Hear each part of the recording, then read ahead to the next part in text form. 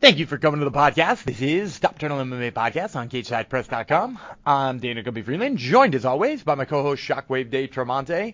Well, the UFC is back to the Apex this weekend for UFC Vegas 55, headlined by Holly Holm versus Ketlen Vieira. We'll, of course, be breaking down that fight as well as two other of our favorite fights on the main card as part of Fights, Dogs, and Parlays, where we'll also give you an underdog and a parlay that we think will be particularly profitable this weekend. In addition to that, we're also bringing you the interviews you know and love. Kicking off the show this week is our interview with Ugly Man Joe, who is not only going to be talking about his upcoming fight, but the origins of his mustache. That's right, you're going to get the story here and only here first. And then we will close the show today with an interview with Tabitha Ricci, who talks about her fight as well as her beginnings in mixed martial arts. We're going to get to all that great content for you in just a moment, but before we do, I do have to mention that this show is brought to you by Better Than Vegas. Better Than Vegas is the home for the avid sports bettor, providing insights, analysis, and free betting picks. It's like the YouTube for sports betting. Head on over to BetterThan.Vegas, where you can browse, search, and follow handicappers and sports personalities as they give you their thoughts on upcoming sports contests in every sport imaginable.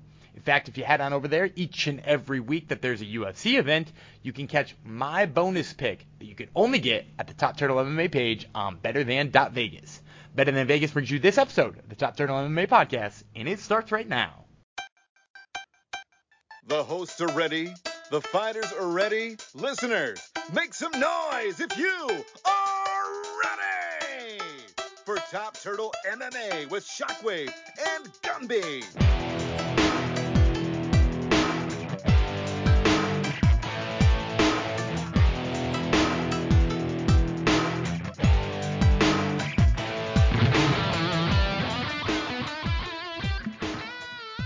All right, and joining me today is Ugly Man Joe, who fights Alan Amandovski at UFC Vegas 55. That fight is on May 21st. So, Joe, we've chatted a couple of times before your Contender Series fight, after you're looking for a fight, before your debut. I've been wanting to ask you this every single time. You got to tell me the story about when the mustache started to become a part of the game, because I see it on you every time. It's a huge part of it. When did we decide to grow it all out? It's looking pretty fresh right now. Yeah, no, my mustache, I think it's only been 2 years, maybe close to 3 years, something like that. But dude, I've always wanted to like connect in here on my beard because I wanted the whole like Rick Ross thing. And then in here it doesn't connect either. So I've been trying and it never works. So I was like, man, I got to do something with my face. So my mustache would always get, decently long. And I'm like, I wonder if I could curl it. And I've been with Modern Image, which is my barber for the longest as well. So him and I just agreed together, like, let's go ahead and just play with the mustache. And it worked. I loved it. A lot of people took to it well. A lot of people now refer to it as kind of like my staple. Mm-hmm. So, man, it just works, man. And I love it. I kind of love that because in a way it was almost like the backup plan, right? Like it's not even option A. No, not even. It wasn't even supposed to be a big deal. But like with my name, Ugly Man Joe, and then you look at me and you see this creative looking character with colored dreads and a freaking mustache. Like it all just kind of works. I love it. And certainly people took to it as well because, the hype around your debut was huge. Obviously that fight doesn't go exactly the way that you planned, but was there any big takeaway from that fight after all was said and done? Yeah, I mean, I just started watching it here recently. So for a while, I thought I got my ass kicked, to be honest. I thought I just showed a lot of toughness and grit and just got my ass whooped. But I recently watched it like this month. And after watching it, I was like, wow, like I did way better than I thought. I was exhausted. I had a very, very short camp. And then that was like cut into my Christmas break. So right before accepting that fight, I was just like drinking and eating and just enjoying December. You know what I mean? And so to take that fight and to go 3 rounds with a beast, Jamie Pick is a beast and he's super athletic. And he had many chances to put me away. He didn't put me away. It just showed me that I'm definitely supposed to be here. And I'm a lot better than I showed in that fight. I've gotten 3 months this time to prepare for this guy. So I'm excited to show the skill that I know I actually have. And yeah, man, my gas tank is on 100 right now. So I'm excited and I'm full of energy now. And I've been cutting weight already. I'm like 12 pounds, 11 pounds from weight. So, dude, I'm just feeling awesome, bro. Super excited, ready to put on. Well, that is exciting. Now, I want to go back to something you said right there at the beginning, which was that you didn't watch it until very recently, like a month ago. Is there a reason why you didn't? Is that something you normally do, or could you just not bring yourself to watch it? Dude, no, I normally watch my fights thousands of times, like after I have them win or loss. Like all the fights I've had, like, before this loss, I only had one of the loss, but I've watched that one 1,000 times too. And no, I was trying to pull it up on the app and I would always get an error. I didn't know why. I'm like, Jesus, it's killing me. Like, let me see it. And recently, one of my buddies, Jared Ingram, I took him to one of his recent fights, and we were just talking about it. He's like, you want to see it? You haven't seen it? I was like, yeah, I want to see it. So I got to watch it twice in the car that moment, just headed to his fight just because I hadn't seen it. But when I saw it, I was like, dude, I did way better than I thought. Like, I see myself defending all his takedowns. Like, sure, I didn't get any takedowns of my own. I was exhausted. This guy's super athletic. Like, I'm landing nasty shots. Like, my gas tank is gone, but I'm still, like, able to, like, defend myself and move my head and, explode and hit him with shots of my own. Like, it was insane, dude. So I'm super confident right now. Well, that's good to hear. And it's good to hear that you figured out your technical issues too and can now watch it. I got to ask too, you being a guy from Texas, a Houston guy, I know you're booked for a fight May 21st, but I also know about a month after that, the UFC is coming to Texas. And I just have to ask, are you bummed out that somehow you didn't wind up waiting a week later, getting a live audience near home? Well, I'm actually in Dallas, but that fight's in Austin. No, I'm not bummed out because now I get to show off and look awesome on this fight and then go and just be a spectator. You know what I mean? And freaking hopefully get my name popped up under me sitting in the crowd like Ugly Man Joe's in the crowd and I'm sitting there looking all fresh. Like hopefully a moment like that could happen, which would be awesome too. So no, it's all an experience, man, and it's all just awesomeness just happening in front of my eyes. Me and my girl get to experience all this stuff together. So I'm just excited to just be a part of all of it and like be present in all of these moments and not let them just like fly by me and misappreciating all of them. That makes a lot of sense. And out of curiosity, so you are a big fight fan. Like you watch all the time and you're going to be front row and excited for all that. Heck yeah. I talk to fighters sometimes and they tell me they don't even watch fights. Like, I talked to Gregor Gillespie. He says he doesn't watch fights. He doesn't believe in watching certain fights and stuff like that. But so then let me get your take on the main event. What do you like in Calvin Kattar, Josh Emmett? I thought Holly Holmes was the main event. Oh, you're talking about in Austin. Oh, yeah, in Austin. You're going to be the spectator for that one. Yeah. No, I didn't even know who was on the card. I think I have some teammates on the card. I'm mainly just excited for Julian Marquez to fight. That's a great looking fight. Can't remember who else is on that card. I think David Onama might have just got put on that card, if I'm not mistaken. Always exciting. Yeah, but I didn't even know Kattar was the main event, but I love Kattar striking. I love Kattar. And I actually, my debut with Kattar was the headliner for that. So, yeah, I'd love to see Kattar. Who's he fighting? Josh Emmett? Emmett's a beast, too. Emmett's a beast, too. Yeah, you're going to be seeing some fireworks, man. Yeah, I hope they just go all the way and bang it out for 3 rounds, honestly. Because Emmett has nasty stopping power, but Kattar has like sick combinations and angles. So, yeah, I'm excited to see that. But I'm mainly excited for Julian Marquez. He fights that day. Nice. So let's get to talking about your fight, because obviously that's why we're here. You're fighting a guy in Alan Amendovski. You said you're feeling super confident in yourself, but I got to ask you about the preparation for a guy who hasn't fought in 3 years. What is it like trying to prepare and trying to game plan for a guy who's, there's no recent footage on him because there's no recent fights from him. I don't know. I didn't even really know he didn't train that long. It really doesn't matter, honestly.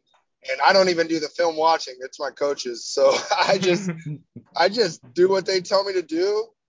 James Krause with Glory MMA and Anthony Salangsay with SFS MMA. They both have told me firsthand, like, I feel like I know this guy, like they've watched so much film on him. So I just got to just show up and do what I do, man. And this smile I have and this energy I feel now, I'm going to just take that with me into the cage and We're gonna have a lot of fun, and I'm not getting put away by somebody who's been finished. So, either he's gonna go 3 rounds, which he didn't even do then, and he's older now, so he's definitely not gonna do it now, or he's gonna get finished earlier. Nice. And do you have a specific prediction how you see it getting it done?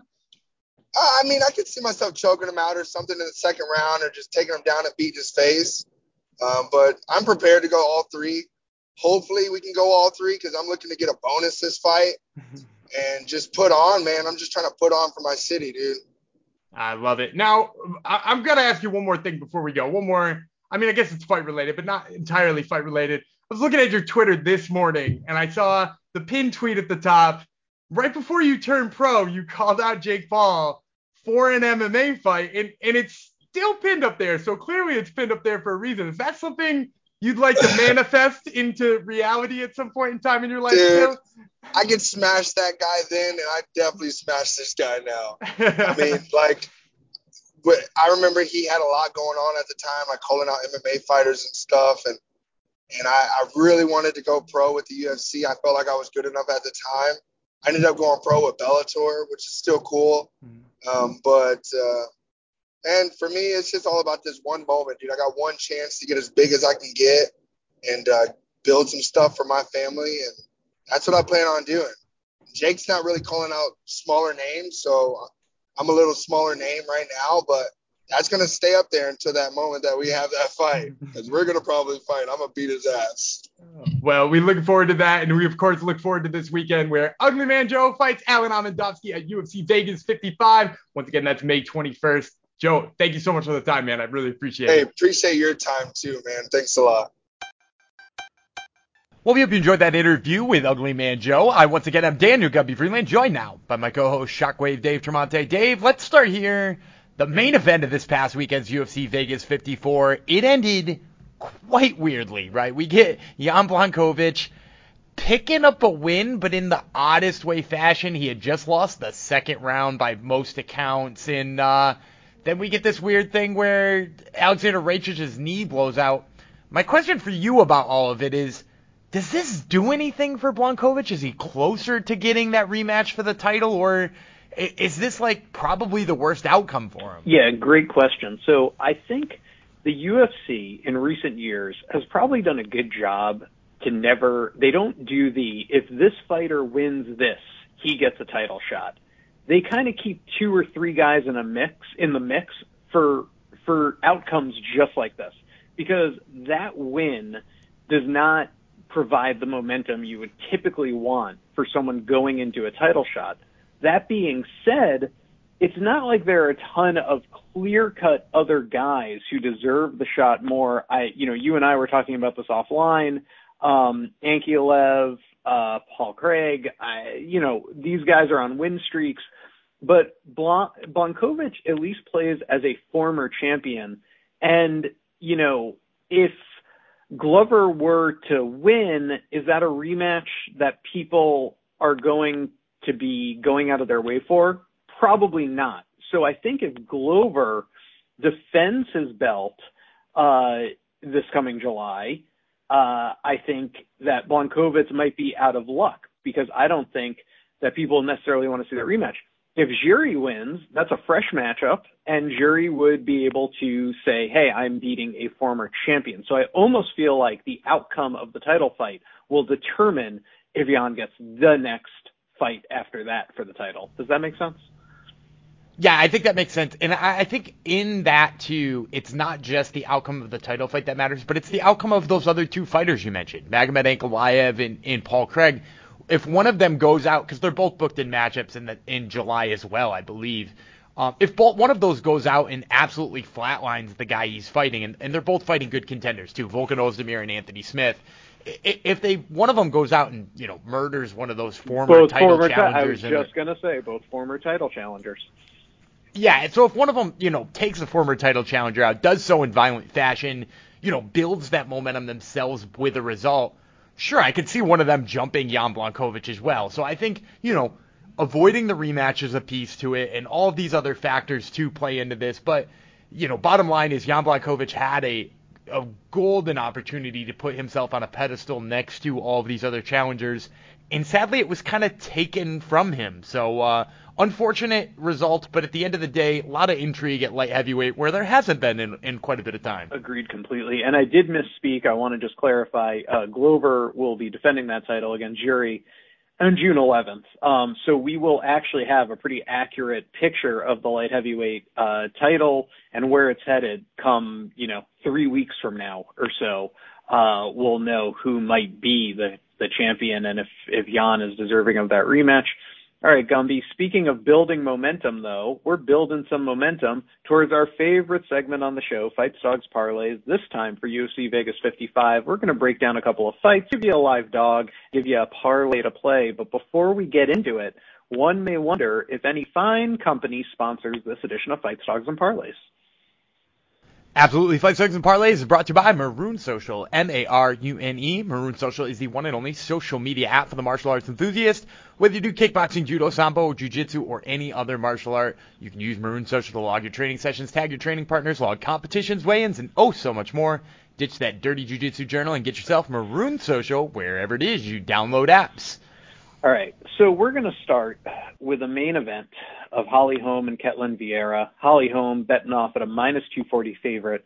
Vieira plus 195 dog, so almost a 2-to-1 dog and a 2.5 favorite, over a 2 favorite. So, this fight might not seem that close, but we can there are reasons to be hopeful. So let's look at Holly Holm. She's 40 years old now. After beating Ronda Rousey in the upper world, the head kick heard around the world. Back in November 2015, lost her title to Miesha Tate and went on a 3-fight losing streak, losing to Valenko and Jermaine Durant. Came back and fetched Correa with a head kick, lost to Chris Cyber, beat Megan Anderson and lost to Amanda Nunes. So after a 3-fight losing streak, win one, lose one, losing to the best of the best, and Cyborg, Nunes, Shevchenko, beat Tate at the time. Since Nunes, she's on the 2-fight with Raquel Pennington and Irina Aldana via unanimous decision. Obviously wants to get to 3 in a row, put herself back into title contention as a former challenger, as we talked about with Jan Bonkovitz. Always marketable, but really probably nearing the end now at 40 years old. Ketlen Vieira, on the other hand, coming off a win over Miesha Tate, very impressive, unanimous decision win. Lost to Yana Kanatskaya before that, beat Sajara Eubanks before that. Really been like a win one, lose one fighter in the UFC and finds herself a pretty significant dog here at 2-to-1. Who you taking and what would be a path to victory for Vieira if there is one and you are taking home? So I am taking Holly Holm, and this is one of the fights I'm more confident in it because while I do really like Ketlen Vieira, and you said, is there reason to be hopeful in rooting for Ketlen Vieira? And it feels that way, right? Like that we're all rooting for Ketlen Vieira because at one hand, Holly Holm's 40. We've seen that play out. Ketlen Vieira, she's just about to turn 31. She's very young. It would be exciting to see her win and kind of put herself in the mix. But the bottom line is that Holly Holm is expert at keeping distance, right? She picks people apart from a ways, and even lately when she's gotten into the clinch, she's actually become very good with her clinch work and very good at reversing people up against the cage and holding them there. She did it to Raquel Pennington, who is definitely a hard person to do that to. So for Ketlen Vieira, I think the path to victory is, first of all, the fact that she has a lot of power in her hands, right? Like she throws with big power. She's also got good submissions. But also, she's not a big miss, despite the fact that she hits hard, so I don't really see her knocking out Holly Holm. If you had to tell me she was going to win this fight, I'd say maybe she gets enough takedowns. But again, with that distance play from Holly Holm and the fact that she is so good at defending takedowns in that way, I just really don't see it happening for Ketlen Vieira this weekend. I agree with you, Gumby. I, too, am taking Holm. I do always think to myself, though, if someone could get Holm to the ground, Holm would be at a significant disadvantage. She's not a good grappler. I think that's a path to victory anytime an underdog goes against her. But easier said than done because she has excellent takedown defense and always manages the fight standing. But if you were to, make it a sloppy battle against the cage or were able to wrestle her down, that always sticks out in the back of my mind for a dog. But like you, I'll taking Holm. Okay, fun fight. Michelle Pereira, my 20 favorite. Santiago Ponzinibbio, such a fun name to say. Plus 100. So very tight odds here. Let's talk about Pereira. The best way to describe the crazy man is, well, he's crazy. He's like watching a video game. And when he debuted in 2019 with a KO or Danny Roberts flying knee, everyone was excited. This is a guy that plays well on the social media age, or the social media age if you're a homeless cat and know what I'm talking about. But after that fun debut, he ran into DQ via legal need advance, and a unanimous decision loss to Tristan Connolly. Since that time, though, he's reeled off 4 wins in a row, Gumby. Wins over Nico Price, Chaos Williams, Andre Fialio. That was back in January 22, was his most recent win. But on a 4-fight win streak here, it really seemed to calm down some of his antics. For as fun as they are, it doesn't necessarily win fights when you're breakdancing in the middle of your fight and trying to do WWE style. But it seems like you have a very fine-tuned Pereira now, and that's a dangerous proposition. Going against Santiago Ponzinibbio, he's 1-2 in his last 3, coming off a split decision loss to Geoff Neal. Ponzinibbio, at this point, he's a UFC veteran in every sense of the word. Debuted against Ryan LaFleur back in November of 2013. So going on 9, almost 10 years is Ponzinibbio, the 35-year-old Brazilian. Do you like him here as a dog, or are you taking the fun fighter in Pereira? I actually think I'm going to go with Ponzinibbio here. You mentioned that Pereira has calmed down quite a bit, and he does a little bit of craziness here, but the difference maker for me is if you look at some of the people that Pereira has fought and who are in there as, guys he could beat, it's like Chaos Williams, he out-wrestled. Nico Price, he kind of out-wilded Nico Price. And Ponzinibbio, don't get me wrong, he lets him fly, but he's much more technical than most of the guys he's fighting. And I think that even if Pereira were to go to his, crazy capoeira style that he uses, I don't think that plays well against Ponzinibbio. And yeah, Ponzinibbio hasn't looked good since coming back from that very long layoff where we saw him not fight for over 2 years. He got knocked out by Li Jingliang right after that. Had a back and forth fight with Baeza. Some people thought he won the Geoff Neal fight. I didn't. I had him only winning 1 round. But so he hasn't looked great. But I do think his style, if he is at 100%, matches up really well with Pereira here. And the fact that it's plus money too. If I think there's a coin flip fight, I'm just gonna go with the dog money here. Totally fair. Let's get then on to the next fight. Jun Young Park, a minus 210, strong favorite to Eric Anders, friend of the show, plus 170. Anders coming off a loss to Andre Muniz via armbar. Anders at this point also probably have to classify as a veteran, debuted back in 2017, so going on 5 years in the UFC. And in that time in the UFC, he is a 7-6-1 fighter. Certainly would not want another loss here and move to 7-7, trying to get on the right side of a winning streak or to start a winning streak. But standing in his way is Jun Young Park. Park coming off a loss himself to Gregory Rodriguez via KO. Wins in the UFC over Marc-Andre Baralt, John Phillips. He debuted back in August of 2019 and is 3-2 in the UFC. He's a plus 210. Who you got?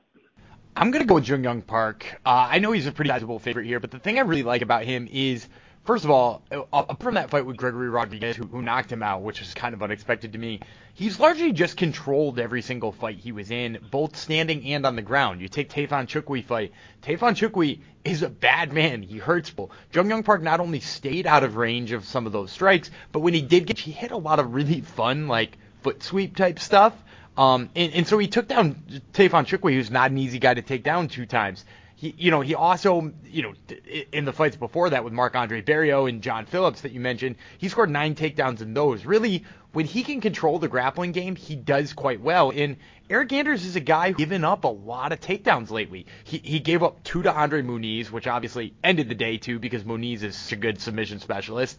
But he had given up 2 to Darren Stewart, who we largely all think of as British boxing type. And so for me, that's a big alarm here because I think Jun Young Park can hang with, and if he can't hang with them on the feet, he's got a backup plan. And for me, that's sort of worrisome. So yeah, I'm going to go with Jun Young Park here. All right. I'm not going to argue with you on it. Our underdog of the week is Uros Medic, a plus 130. Let's hear it. And here's the thing.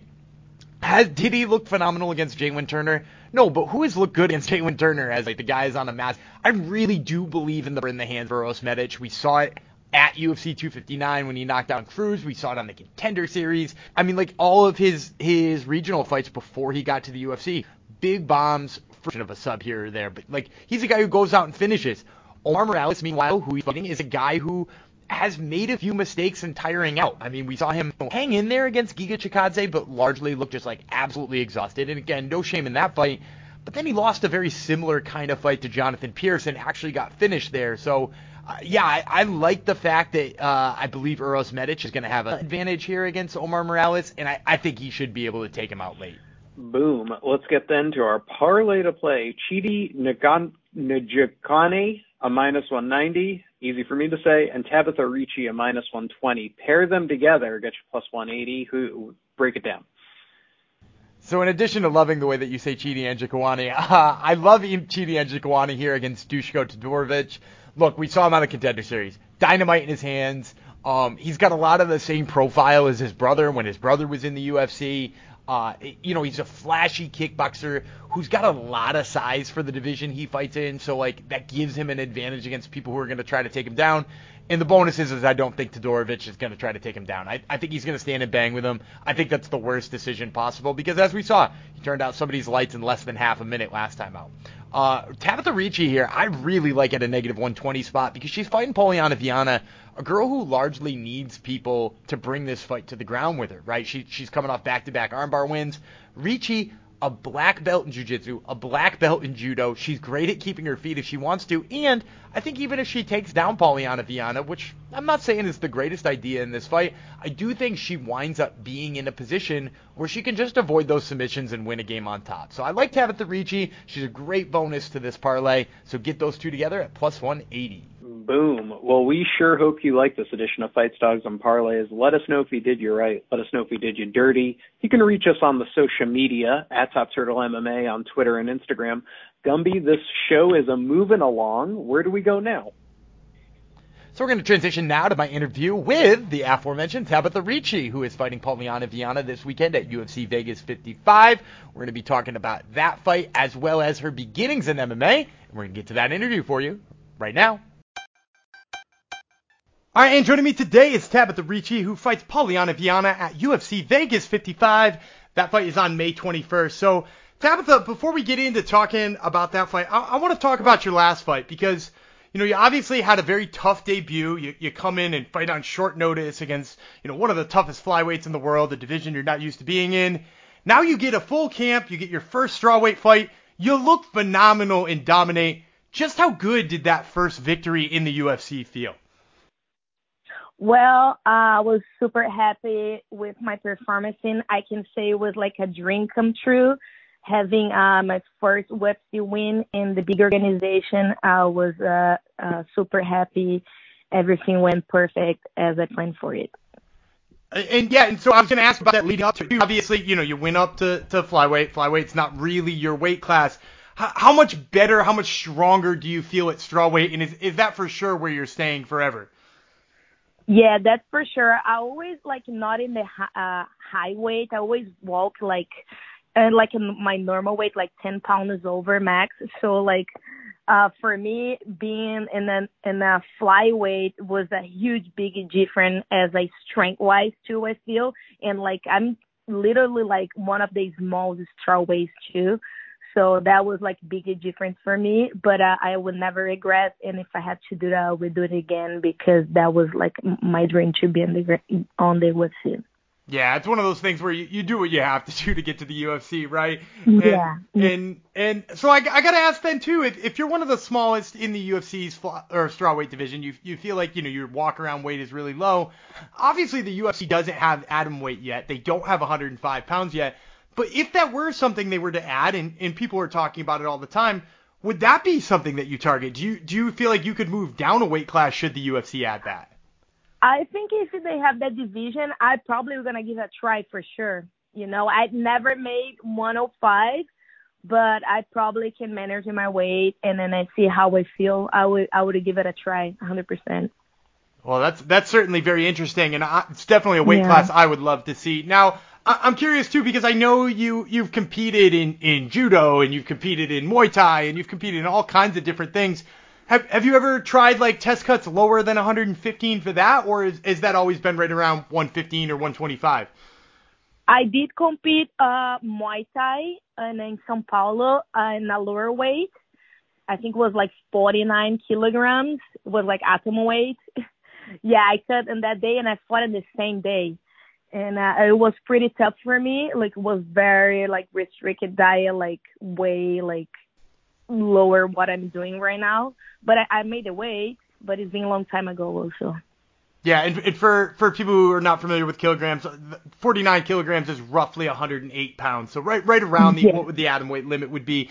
Now, I wanted to ask you too about all of those competitions, because you're talking about fighting Muay Thai, fighting Jiu-Jitsu, fighting Judo. You know, I know your dad was a Judo black belt, so that's obviously where you get that background. Knowing that you tried all of these different martial arts, was it always with the goal of being an MMA fighter at the end, or was it kind of you were feeling yourself out to feel where you'd wind up?